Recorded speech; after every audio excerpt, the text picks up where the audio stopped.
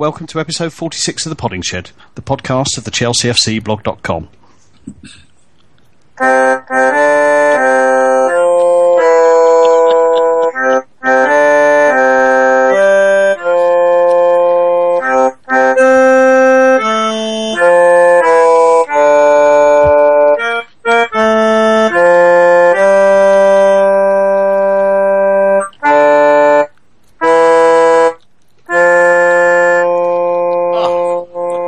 Ladies and gentlemen, I thank you.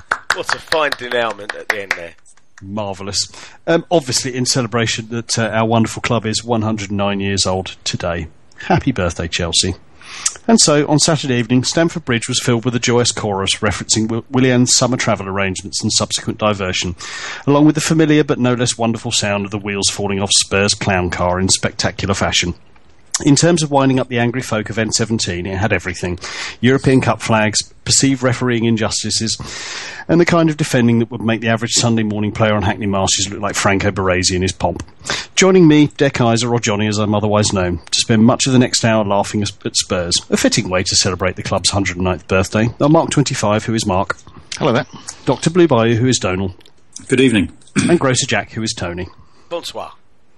And so to Spurs. So much to say, such a high probability of injuring oneself through excessive laughter. Mark, you were there. Kick us off. Thanks very much. Yeah, I was there. Actually, I didn't realise till you just mentioned it, that it was our 109th birthday, which is quite impressive. I'm just trying to think if I can remember any of the team. I know in goal was Fatty Folkes, and up front was Samuel Eto'o, but I don't know any of the other names. He's looking good though, isn't he? The old fella's, he's not bad for an old one, as they say. I must say, he's a very good actor. The way he bent over that corner flag, he really did look old. It was impressive. It's a shame that the Academy have just handed out their gongs for the year, because otherwise he would have been well in with a chance, I would have said. Because it is his birthday today as well, isn't it? It is, yeah. No, Samuel Eto'o shares a birthday with Chelsea, which is most fitting. Happy birthday at the beginning was for him as well. Of course. 33 or, well, whatever you choose to believe. Yeah, so on to the game. I mean, the atmosphere, before kickoff was better than usual. You could tell it was going to be an exciting game. Everybody was up for it. I think 5:30 and the drink, 3 hours extra drinking time probably had something to do with that. It always helps. helps.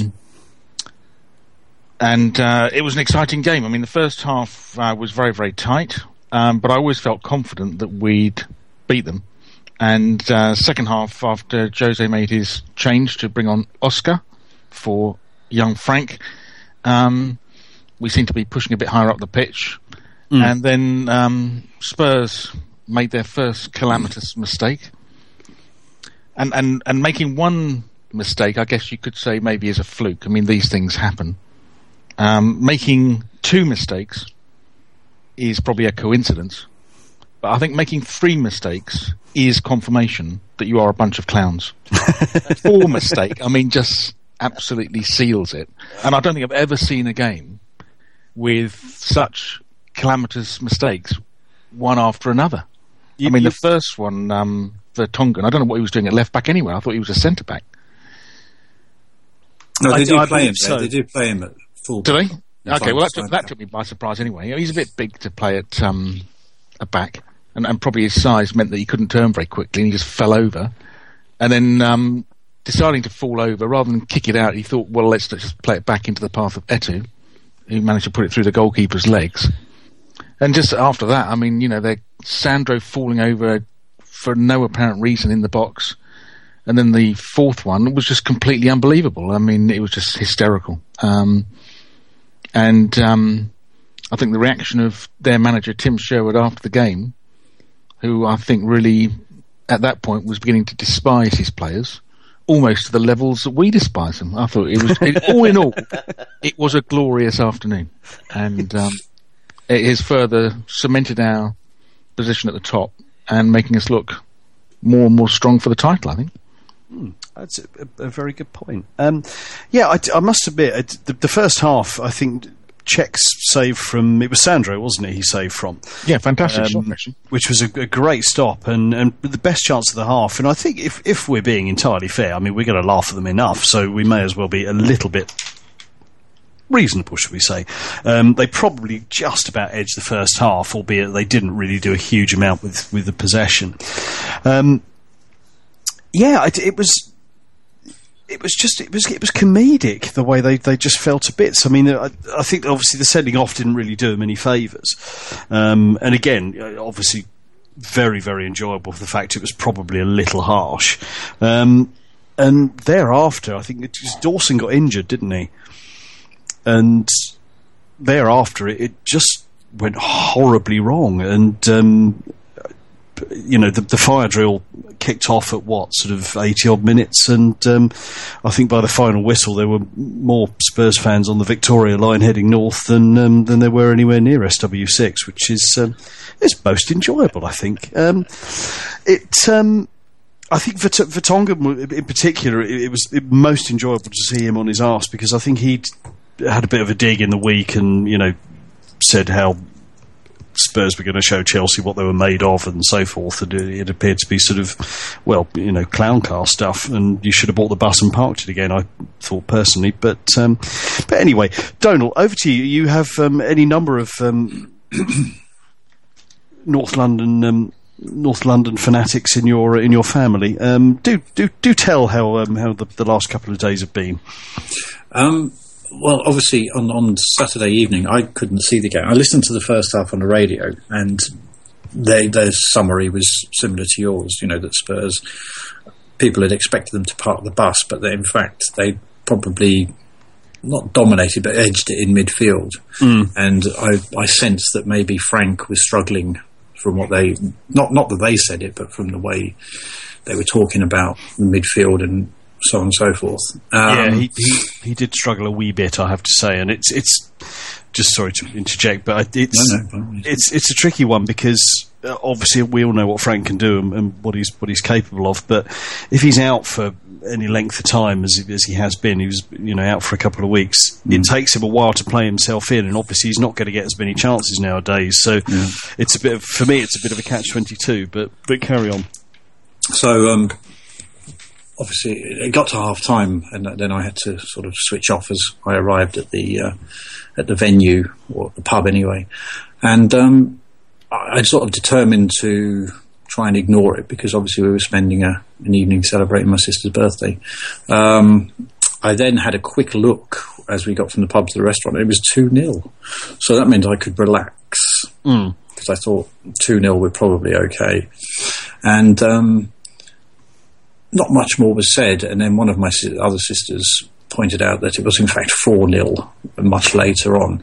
I think there was there'd been a sort of general agreement that we wouldn't, no matter what was happening, really refer to the football, because there were quite a few people there who had no interest in football, and the rest of us decided fools. It would only ruin the evening. But I mean, there are, at least half a dozen people of my acquaintance who are, no, more than that, who are Tottenham fans, who I will be seeing over the next few weeks. But sadly... Are those the ones who have no interest in football? No, these are...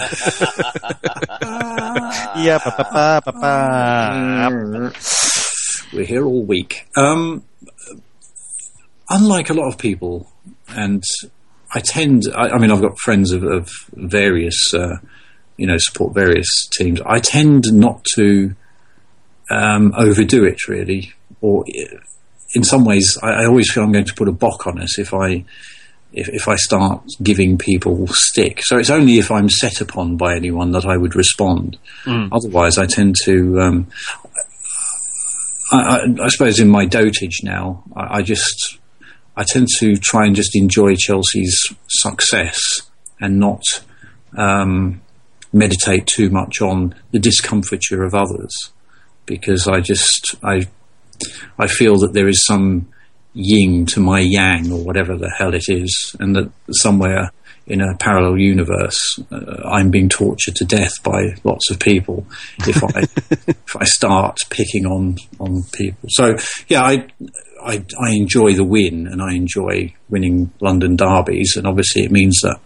I can wander through my world without being set upon by crowing Tottenham fans or Arsenal fans or whatever.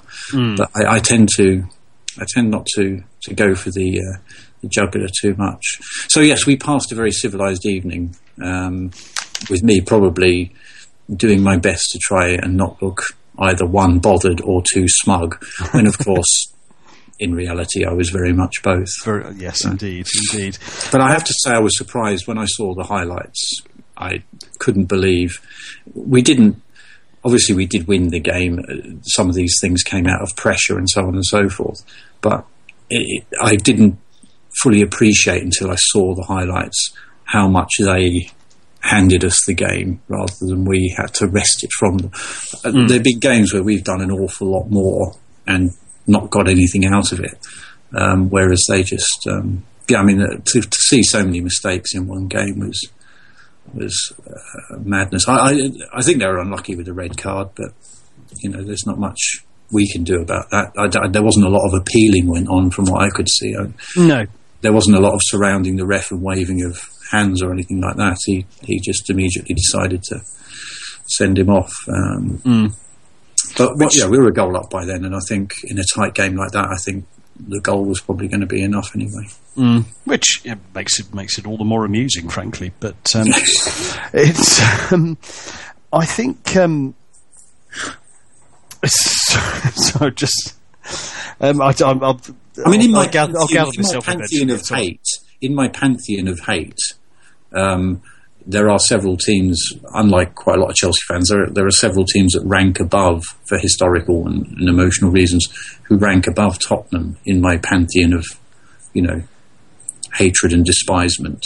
Yeah, okay. So, yeah. Noted. Tone, you were obviously otherwise engaged, but hopefully you've managed to catch up with the highlights and so forth. Give us your thoughts, old chap. Well, I actually caught up with the entire game yesterday. Oh, well done. Watched it from the beginning, from the moment that Soccer Saturday hands over to... do you know, the guy who's replaced Richard Keys is so bland, I can't even think of his name. But to him and Jamie and Glenn in the studio. So I had a lovely afternoon yesterday sitting there watching that, as if it was just like live, except I knew the results. It was even sweeter. And it allowed me to watch the game, I think, without the constant hand over the eyes moments of, oh God, we'll just give it away, or we're doing this, that, and the other. I was able to watch it with quite an objective eye, I think, in the fact that, and a slightly more positive eye. And I thought, as you said, they were obviously a bit up for it in the first half, and I thought it was fairly level, if not a little dull. It was a bit of a midfield scrap. Ultimately, there wasn't a whole lot of goalmouth action. There were chances at both ends. I mean, the hazard chance was probably our best. I was intrigued by Mourinho's comments that they really didn't have anything to make us worried. That fine, get on with it. You play your game, but if you're not going to do anything at the end of the possession, then great. So, and you almost get the impression now that with the mistakes, and but you have to work those teams into those mistakes. I think, I think it's sort of just them sort of turning up, having had 15 pints of Doombar the night before, and not really being asked. I think that you put the pressure on, you force those errors.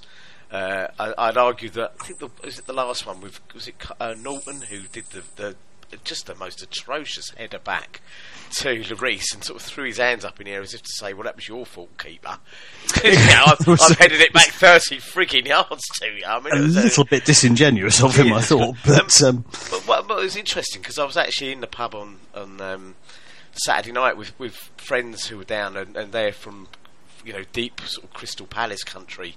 West Wickham, I think, which is not too far from you, I don't think. Yeah, just up there. And their local pub is a shrine to everything Palace, So I've been up there and had to do a last minute change out of a Chelsea polo shirt, just to make sure that I didn't go around upsetting the locals. It would have been a bit like the Jeremy Clarkson and that in America turning up in in redneck country, proclaiming the delights of man love and things. But we were sort of walking down to the pub, or I was hobbling because I've been suffering from gout, and there's no way I'm sort of minded of that Rodney Bewes, James Bolam Lightly Lads adventure where you didn't want to know the score. Yeah, and yeah, how yeah. difficult it was back in the days of no mobile phones, no internet or anything like that, just to not find out a score.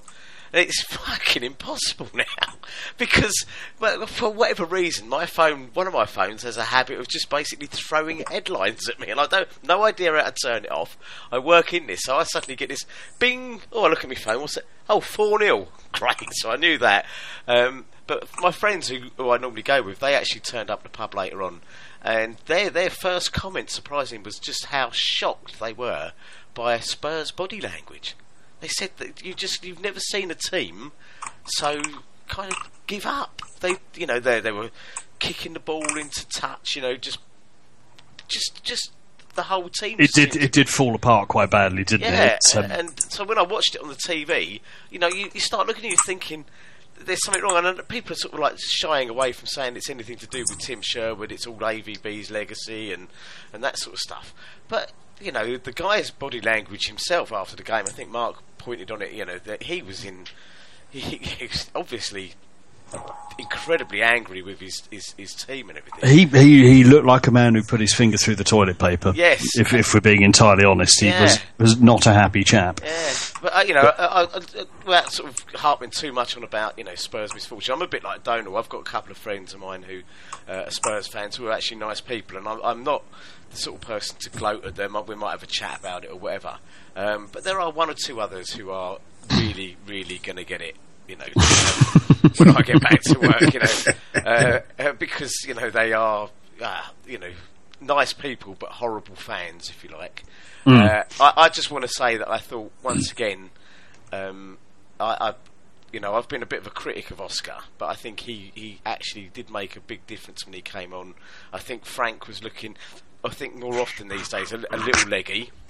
Yeah, I think Oscar was good. Oscar pulled himself back on Saturday. He was much better than he has been in the last couple of weeks. And I think possibly just that was it. Maybe just a bit of fatigue setting in or whatever for him. But the continual Eden Hazard and whatever. But the player who's really, really standing out, the two players that are standing out for me at the moment are Azpilicueta, who as a right back seems to be a fantastic left back. And you wouldn't know that we were missing Ashley Cole in any way. Yeah. And Nemanja Matic, who's looking he's rather impressive. Made a big difference, hasn't he? Indeed. So it's happy days. It's always good to beat Spurs. I think now I'd be less worried about the Liverpool game, because I think that we can afford to lose one more game anyway. But the Arsenal game, I think that for me is the potential banana skin there. Well, I mean, essentially, we can come on to the title race a bit later on, but it's an interesting thought, because I think Mourinho will have a plan for Arsenal and Liverpool. There's no question about that. But it's kind of, next weekend is Villa away, and it's not been a fantastically happy hunting ground for us in recent seasons. But we'll get on to the title race in a little while. We've sort of rambled seriously about the game and those around us, but as Mark pointed out right at the beginning, the atmosphere was absolutely cracking and not been that much fun in a long, long time. Obviously, the Willian song heard the odd outing or two, and just the general after the first half, which was a little uneasy, because I think the day will eventually come where we will lose to those gits at home, and it will be deeply, deeply unpleasant. But once the nerves had sort of dissipated a little bit, because I have to say I veered from sort of supreme confidence before the game to absolute terror that today was going to be the day that it all came crashing down, and it will be utterly ghastly. But as atmospheres go, actual proper singing at Stamford Bridge, which, let's be truthful, doesn't happen terribly often these days, and a thoroughly good chuckle, and Eto'o's celebration was an absolute stroke of genius, and just simply because he's stuck 3 past United, he's kicked off a fairly decent win against Spurs. He's rapidly becoming a bit of a cult hero. It sort of, I think it diffused the whole business of the Mourinho comments about his age and so forth, it actually just sort of got rid of it quite nicely because it was all quite humorous. Everyone had a good chuckle, and it's sort of forgotten about now. No one's really particularly fussed about what Mourinho did or didn't say. Just a thoroughly enjoyable day all round. Mark, your thoughts? We've sort of. We'll come on to Fulham in a little while, but our ability to perform in two halves of a game seems to be kind of getting further and further away. I think there's a couple of people who've noted on Twitter and elsewhere that you kind of don't want to sort of start shouting, "Get so and so off! He's absolutely bloody awful. We've been terrible," because invariably it will come back and bite you on the backside when the second half kicks off. Your thoughts about our ability to actually put 90 coherent minutes together as opposed to just 45? I don't know if that's really the case, actually, that maybe they are 90 coherent minutes. Maybe when you're cooking a steak, the first thing you do is lay it out on the wooden slab and beat it and make it nice and tender. 45 minutes of tenderizing. Soften it up a bit. And then when you've done that, you put it in the pan and it's like a culinary half hour. Fry it. So it's all part of the process. You may well be right. It's the first 45 minutes you have to spray on the WD-40 before you can screw the nuts off. Apply the Vaseline and so forth. Yeah. And I think their nuts came off quite easily in the second half, to be honest. Yes. There's certainly no question about that. Well, Tone, I'll hand over to you. Follow that. It's almost impossible, but I do take your point, and it does seem like that. And it's quite interesting little subtext of argument running around that on the blog after Ahmed's latest report around, are we, not, you constantly seem to hear it, don't you, this kind of, Chelsea weren't at their best, and I seem to see it's almost an echo of 2004, 2005, isn't it?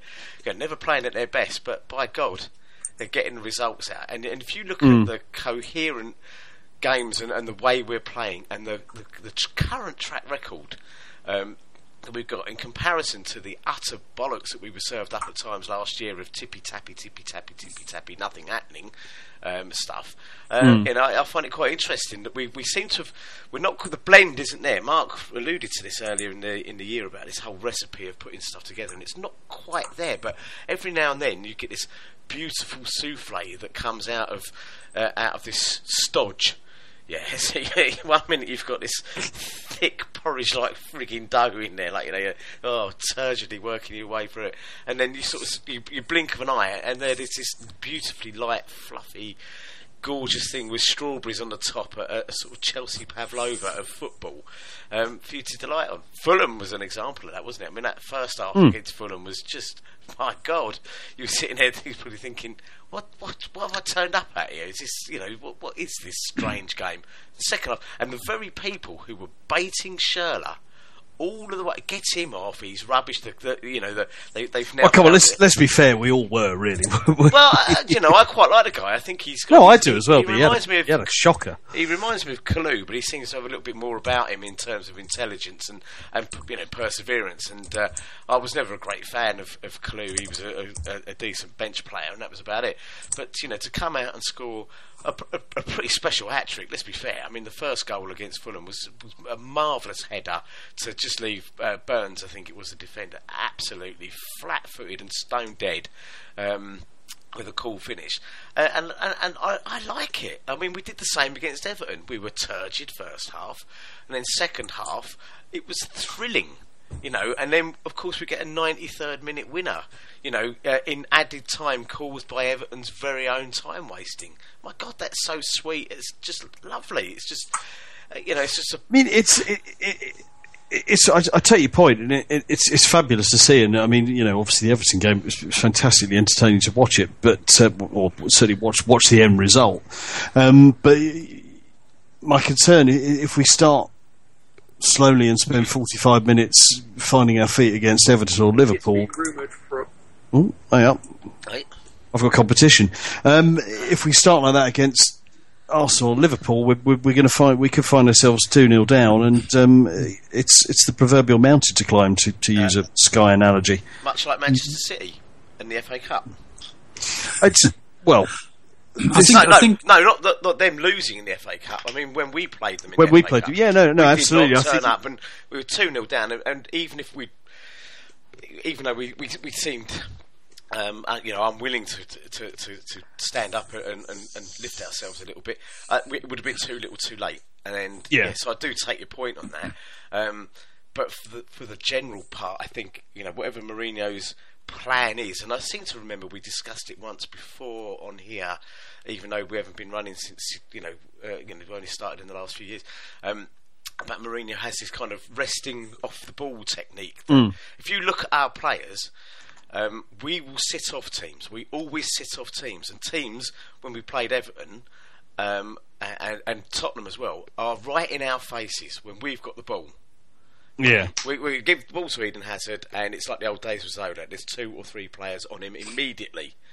Give it to one of their best players, any of the other teams, and we'll sit back. We'll they're space to let them stroke it around in midfield and I think that takes a bit of getting used to, and I think the more fair weather fan doesn't appreciate that kind of aspect of the game. It's very Mourinho. It's almost trademarked to Mourinho, to say this is what we're going to do, and I don't think they get it. I still think there's this rather unsavoury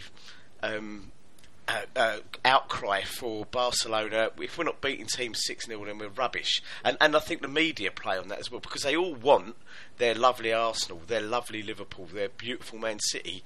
You hear the way they speak about them, and then they sit there and they go, "Yeah, well, Chelsea weren't at their best, but look at them, they won again." And it pleases me. But thanks very much. Yeah, I think what you have to do, you have to look at the what I'd describe as the competitive TV culinary show and the development that's taken place there to fully understand what's happening with modern football. Now, in years gone by, we go back to Lloyd Grossman with his MasterChef, when it used to be nice middle-class ladies who cooked dinner for their executive husbands who came on the show, and, you had 3/4 of an hour of people making, a 3-course dinner or whatever. And then you got the sort of master chef, more aggressive master chef with the Antipodean fella and the baldy fella with the glasses. And that was all about talking about your passion for food and making lovely plates of food. And again, you had an hour and you produced this big plate of lovely food flavours and all that sort of flavours. That's what we're talking about. I don't watch I'm sort of seeing these things out of the corner of my eye. The latest is that thing with Nigella and the French bloke and the American. And there's a similar amount of stress. The competitive element is racked up. Much as the way football is now, every slightest mistake can cost you a game, as Tottenham found on Saturday, or the slightest hundreds of mistakes can cost you a game, as Tottenham found on Saturday. These people are now expending the same or more time and effort, okay? But instead of coming up with a big plate of food, like your 6-0 thrashing, your 80% possession and 19-0, they come up with a little spoon. They have this little spoon thing, like you get in your Chinese restaurant, the rice. All that effort, all that aggression, all that shouting and yelling and screaming that goes on, and they come up with a little spoon. But that's all it's taking. You've just got to have the best spoon of food, and that's what Mourinho's doing. You've got your 90 minutes. It's still 90 minutes. It's still all the screaming, the yelling, the passion. You do this, do that. But it's all distilled down to these singular moments where you're producing the spoon. And if you don't know what I'm talking about, you need to go and watch this show. Only the once, because, you'd be bored shitless in the end. But it's got Nigella in it. I mean, come on, But this is... I was thinking something slightly more artistic when you said Nigella in a threesome with an American and a French player. Maybe that's just me. I don't believe you get it on at 8 o'clock on Channel 4, to be perfectly honest, but that's another matter. We were I'm digressing. Strictly on a culinary note there, Tony. I did stress it was culinary. There was nothing I said that should have led you away from the culinary. I digress for a moment, but my thing about MasterChef, and I'm sorry, I know we're very... this is important. My thing about MasterChef is you're absolutely right. It used to be... And I like cooking, love my food, very keen on it. Those who've met me will know there's a little bit of a spare tyre, which proves I like my food. My issue is, it's all for, as you say, it used to be pleasant, polite, middle-class folk making food for the husband and all that kind of like very lovely, very pleasant and all that. It's now it's failed marketing graduates who want to do fusion, man. I've been to Thailand and Germany, so I'm going to do pork with fucking chili, ginger, and lemongrass, and this, that, and the other. Fuck off.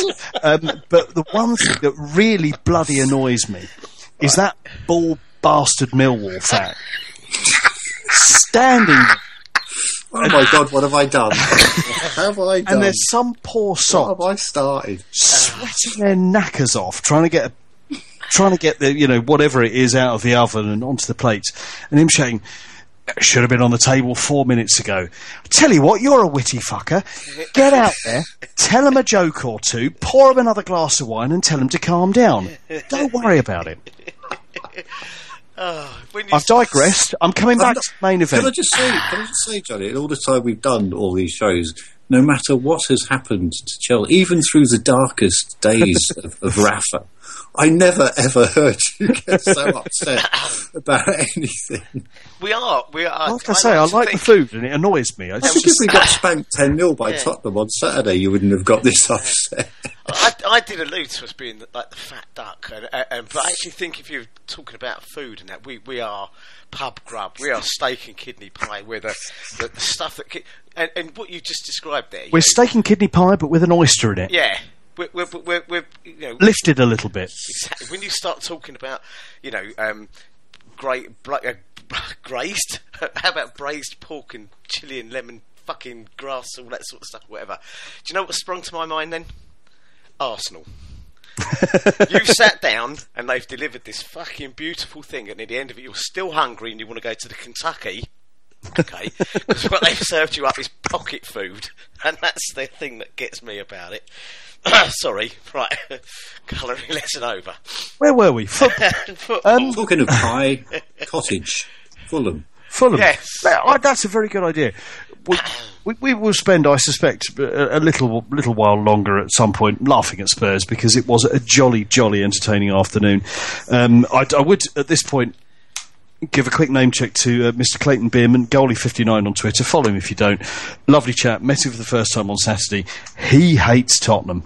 And if you ever get to meet him, he will explain why he hates Tottenham, and it's a good story. But it was great to meet him. I think we're going to have to get him on here because he's a good lad. Anyway, Fulham, a game of two halves again. Two London derbies on the trot. It has to. Indeed, yeah. No, it's I suspect an unusual occurrence. It really was, and I was following. I was away in Devon, and I was following it on Twitter, and the howling to remove Schürrle from the pitch and well, frankly, eviscerate him was fairly loud at half time. And I think Pete Watts noted on Twitter that he's sort of given up shouting and moaning at half time, because Mourinho has a knack of doing or saying or not saying, as the case may be, at half time during the Fulham game. And it all turning round at half-time and making you look like a complete arse. And frankly, that game was case in point, because Schürrle was having a howler. Get him off, remove him, kick him out of the club, throw him in the Thames. Oh, there's a hat-trick. Did anyone go? Was anyone there of us, Mark? No, I was down with the virus that weekend, actually, and I didn't have tickets anyway, but I probably could have got hold of one. And I thought about watching it on my internet feed at home. But everyone I linked onto wanted me to download something and corrupt my PC and give that a virus as well. So I thought I'd just... There's enough. I'll just follow it on the internet. There are enough viral issues in this house already. Thank you very much. Yep.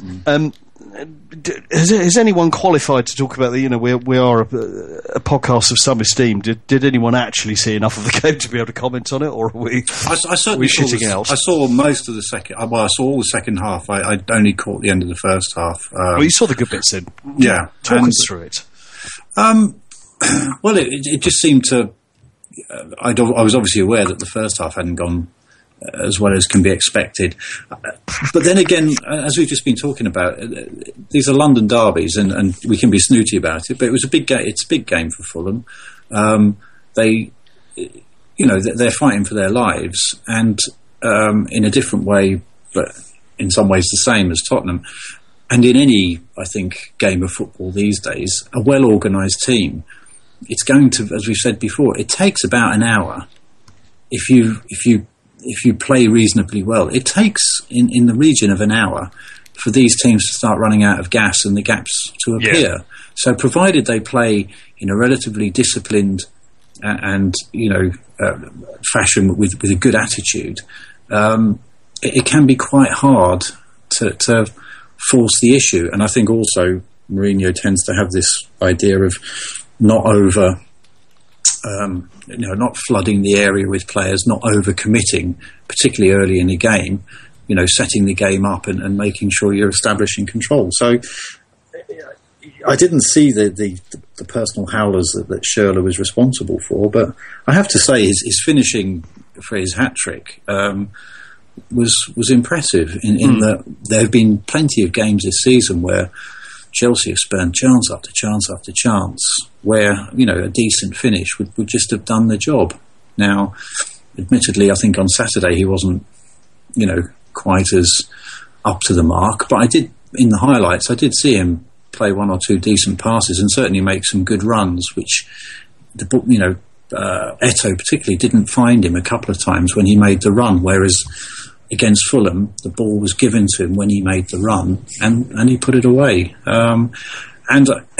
It's a bit like the Spurs game. It's that thing of we got the one goal, and a team has been trying for 60 minutes or 50 minutes to break you down, hasn't taken their chances because, Fulham had a chance or two, and suddenly the mountain just gets that bit higher, and the pressure. Some teams come back a bit like, West Brom got back in the game a few games ago. Fulham, for whatever reasons, couldn't cope and ran it with Sidwell and Parker particularly being very important. Once they started to run out of energy, as you must do when you're doing the sort of heavy lifting that they were doing in the first half, pressing way up the pitch and running after everything, running everyone down. The gaps started to appear and we took advantage of them. And, unlike the Galatasaray game where Galatasaray were hopeless, it was in fact the opposite sort of thing where they were hopeless for half an hour and then got their act together. And we didn't take enough advantage when they were hopeless to put the game beyond them, if you see what I mean. But the Fulham game, I think, a bit like Tottenham, was a case of being patient and not giving them too much and working your way into the game. Chelsea didn't play well in the first half against Fulham. I think everyone recognised that. But that happens, that seems to be the way football is. Teams can't... It's rare to have a team that can deliver half after half after half, Yeah, it's an interesting point because I go back to City away and how I thought...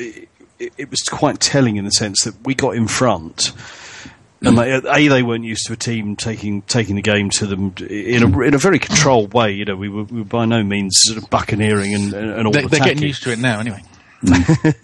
Well, this is it, and it's interesting just to consider how that game may have affected the way that other managers have looked at playing Manchester City, because the one thing that they simply cannot deal with terribly well is going a goal behind, and we're not terribly used to it. But I kind of think I'd hope we'd have the sort of, as you pointed to, Donald, the patience if we went a goal behind, just to keep at it. Don't panic. And Manchester City look like they panic, and it's it's this frantic throwing everything forward, and which obviously works sometimes. It's just the way of things. But if you come up against a very resolute team that are, good at keeping 10 men behind the ball, it maybe doesn't work. Now, I know I'm going to contradict myself immediately here and then talk about West Ham at home. That was obviously a completely different thing, but I like to think we're patient enough and smart enough and have enough wise heads in the team, and indeed one in the dugout, to just keep going. Don't panic. Don't start just chucking long balls for the sheer hell of it, and we'll get there eventually. And I think with 9 games to go, I think we've got 7 teams in the bottom half, some of whom are going to be scrapping for their existence.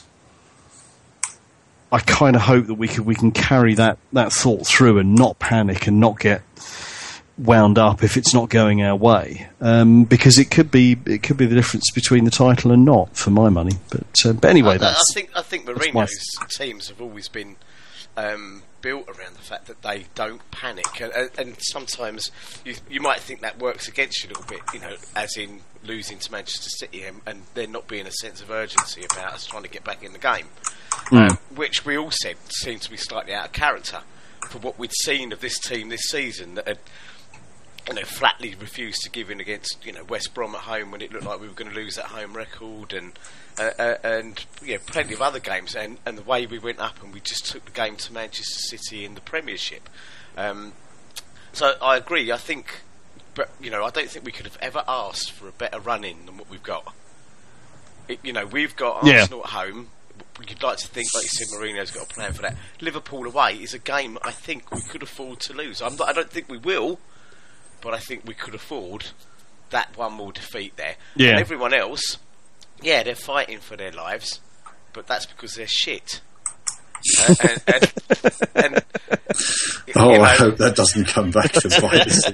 Fuck me, you're going to get some stick if that comes back to bite us. Well, you're not in the bottom you're not in the bottom half of the table, or in the bottom 5 or the bottom 6 because you're a top class team, are you?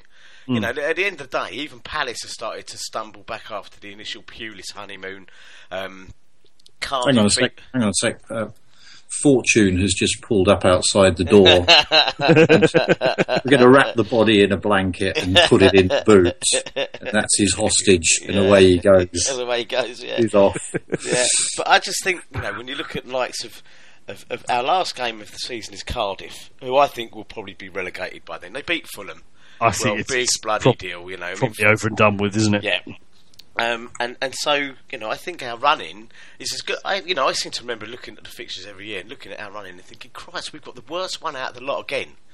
Yeah, when we've won the double, when we've won the Premierships before, we've had a tough run-in. This year, it's almost like I think Mark alluded to it once before.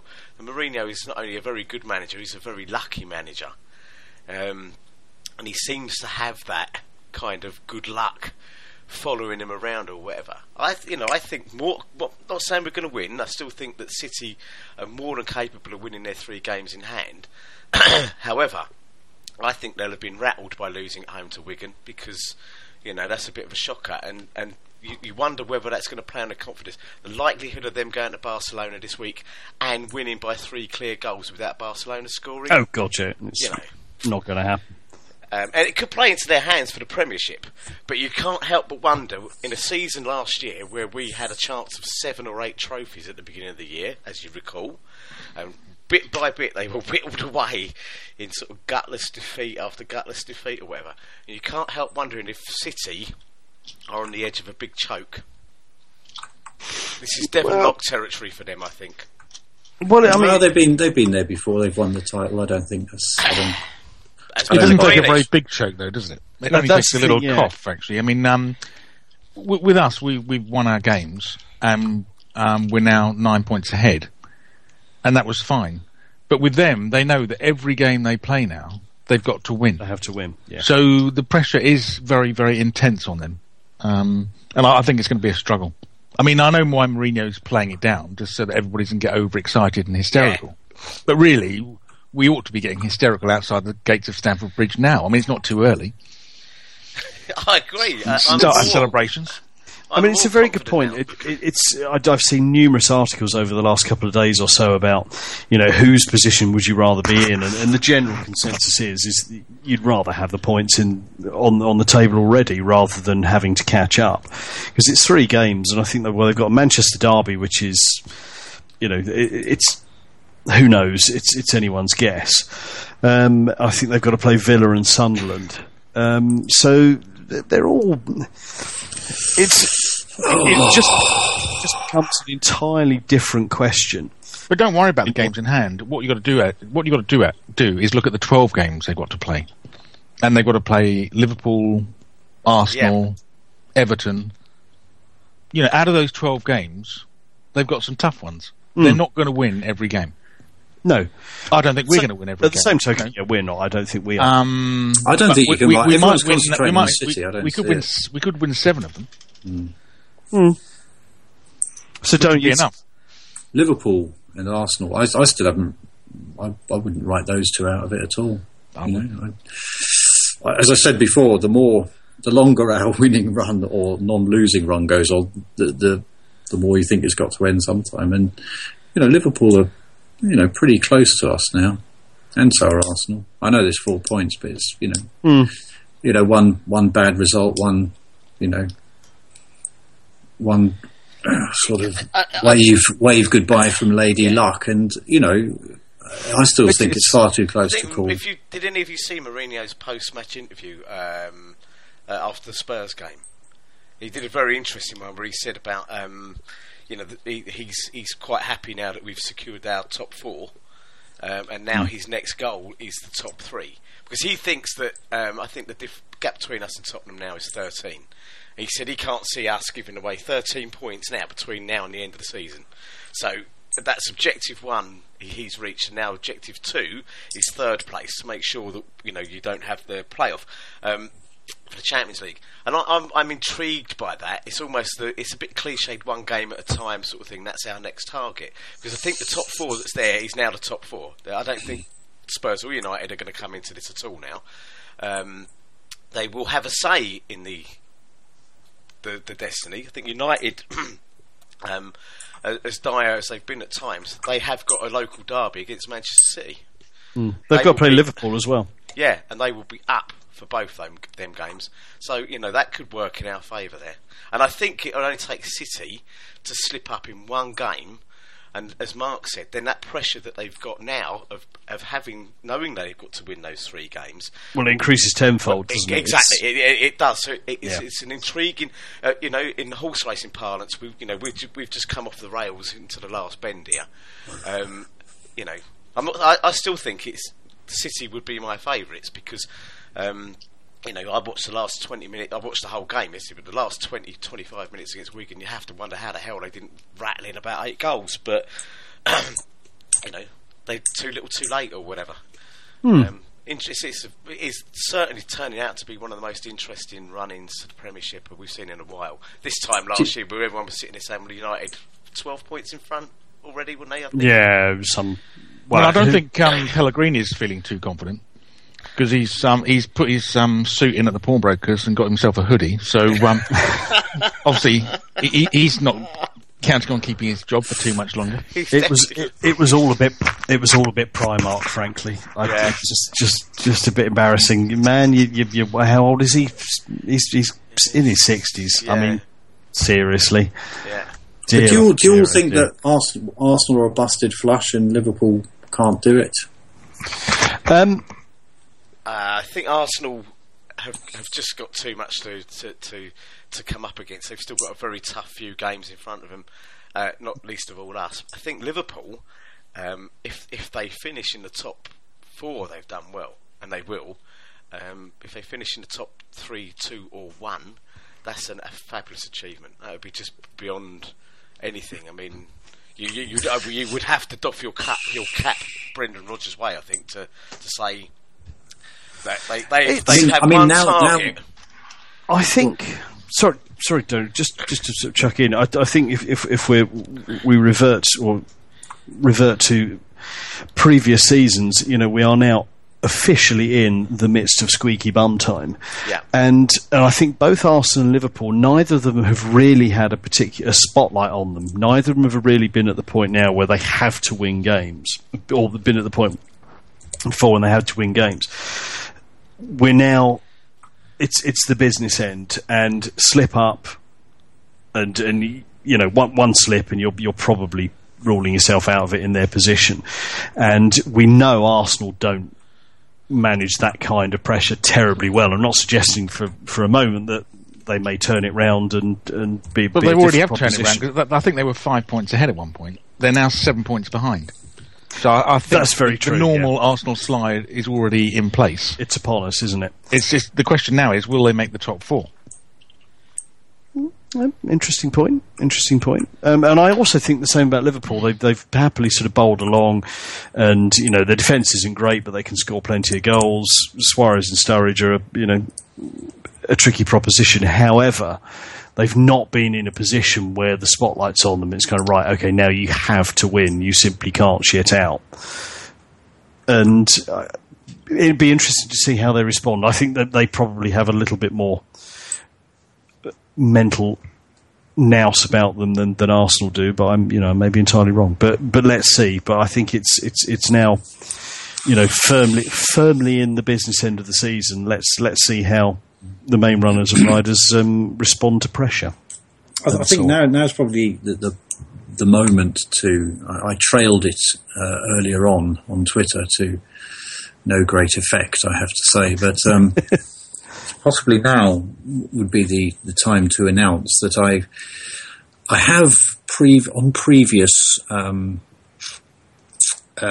episodes announced to the allotmentati, as we're known, like Dan Brown's Illuminati, but concerned more with allotments and trowels and things. Yes, and the various ranks. You start off as a hoer, and then you become a forker and various things. Anyway, we'll forget all that. You need to say that in the exact right accent as well. So it's all getting a bit Stan Boardman, isn't it? Yeah, you get hooers and forkers and all sorts of things. Anyway, it's time to announce to the serried ranks of the believers that I had mentioned the predictive qualities of asparagus, and that some mystic had told us that a member of the royal family would die, which she has done, and that Chelsea would win the title. I cannot now find it. I was told this by someone, and having done some research, I've been on the frontiers of mysticism, I have to say. I have been out there in dark places. I can find no reference to Chelsea winning the title this year as predicted by any mystic asparagus. What does worry me is that a chap called Prophet Angel, who has in the past, so it's claimed, correctly predicted things such as previous title winners, and I think even some success for Chelsea at one time, was predicting that Liverpool would win the title this year. He's now started to deny that. I don't know whether that's because the bookmakers are starting to go after him. But anyway, it's all a little worrying for me. As I say, my confidence has been undermined not by our performances, not by the football we're playing or how well anyone else is playing, but my confidence has been undermined by being unable to put legs under my previous claims about asparagus. So I apologise if anyone has legged it down to Paddy Power on the basis of what I've said. But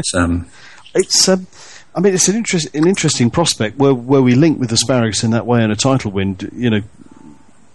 Would we just become truly, utterly middle class and ditch celery for asparagus? There's the question. Well, interesting. But if everybody in the east, in the West Lower, ate asparagus instead of celery, it would really be most unpleasant at half time. Oh, the loos would smell terrible, wouldn't they? It's a very good point. Let's not explore that. Let's not dwell on asparagus. Let's move swiftly on. Yes. We should briefly reference Galatasaray because that's happened since the last time we were here.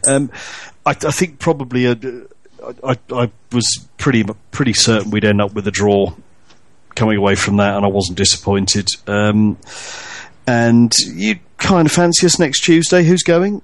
I am. Show of hands. Yep. Mm-hmm. We're not great. We're not great away from home in Europe, are we? No. The boy Pajama just stood there watching the stream with me and was getting very excited when we went 1-0 up. And as I packed him off to bed, I did say to him, "Look, don't be surprised if this ends in a draw." I said, "I've seen Chelsea do this on too many occasions. They get an early goal in Europe and they look impressive, but somehow they can't make it stick, you know." And fair play to Mancini. He made some changes and he stopped the sort of suicidal approach that they started with. But he just seemed to get it wrong first off, didn't he? I mean, we won't delve into terms like double pivot and so on, because obviously it's not allowed here. We're gentlemen. But yeah, he didn't seem to get it terribly right in the first instance, and corrected it, and sort of didn't find us out as such, but got themselves back into it. But I'd fancy us next Tuesday. We will obviously see the mighty Didier Drogba return to Stamford Bridge, which we're always looking forward to, and he will get a polite round of applause, and frankly, better not score. Other than that, obviously, as we mentioned before, we will wish the club a very, very happy 109th birthday, looking marvellous on it. I would also... Do you know what they share? They share a birthday with another very, very, very well-known, internationally renowned institution, whose very name has been linked to Chelsea, particularly on the 27th of December, 1999. If I play you this small clip of music, you'll perhaps guess what I'm talking about.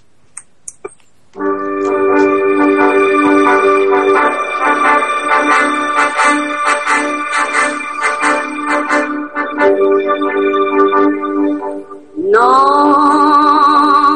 rien de rien. Non, je ne regrette rien. Ni le bien qu'on m'a fait, ni le mal qui s'en est bien égal. Rien de rien. Marcel Desailly is sounding very different these days. That was, of course, the marvellous Edith Piaf. Indeed. That is the unofficial anthem of which institution? The French Foreign Legion. Exactly. And what happened on the 27th of December 1999? I have no idea. If it's nothing to do with Beau Geste, then I don't really know much about the French Foreign Legion. No, but the term Foreign Legion, what happened on the 27th? Oh, they changed the name, didn't they? Oh. No. Why would Chelsea and the Foreign Legion be associated? That was my question. Oh, 27th of December 1999, we fielded the first non-British Isles team at Southampton away. There's a memory for you. We're connected. There's a connection across time. I thought you'd be interested. Yeah. Gotcha. Yeah, okay. Yeah, no. I'm pleased I remember that. I mean, useless piece of trivia, but wonderful. Yeah, well, I glory in these things. It gives me great pleasure to... There's nothing wrong with it at all.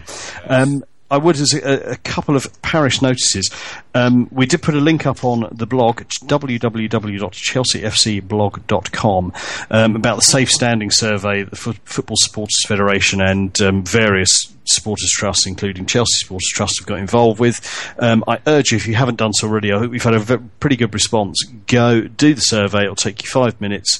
And if you would like to see standing back at football grounds, then this is hopefully a small step in the process of doing so. So please go along. I think if you search SurveyMonkey as well, you'll probably be able to find a link. I think lots of clubs have done it. So please do get involved. You can also download this fine podcast on iTunes, and on the site itself at www.chelseafcblog.com/podcasts, if you fancy listening to another 45 episodes of this absolute nonsense. Does anyone else have anything to add? I have one thing. Fire away. And that's, while it's always painful to recall it, we have learnt one lesson from our defeat in the final of the Champions League to Manchester United. And while you and I might not have learnt anything, our ground staff certainly have, because they obviously brought over the fella from Moscow and got him to show them how to have that, innocuously looking but very slippy little bit of turf, which they placed along the line that Vertonghen was bound to take at some point during the game. And there you go. It's a game breaker. Understood.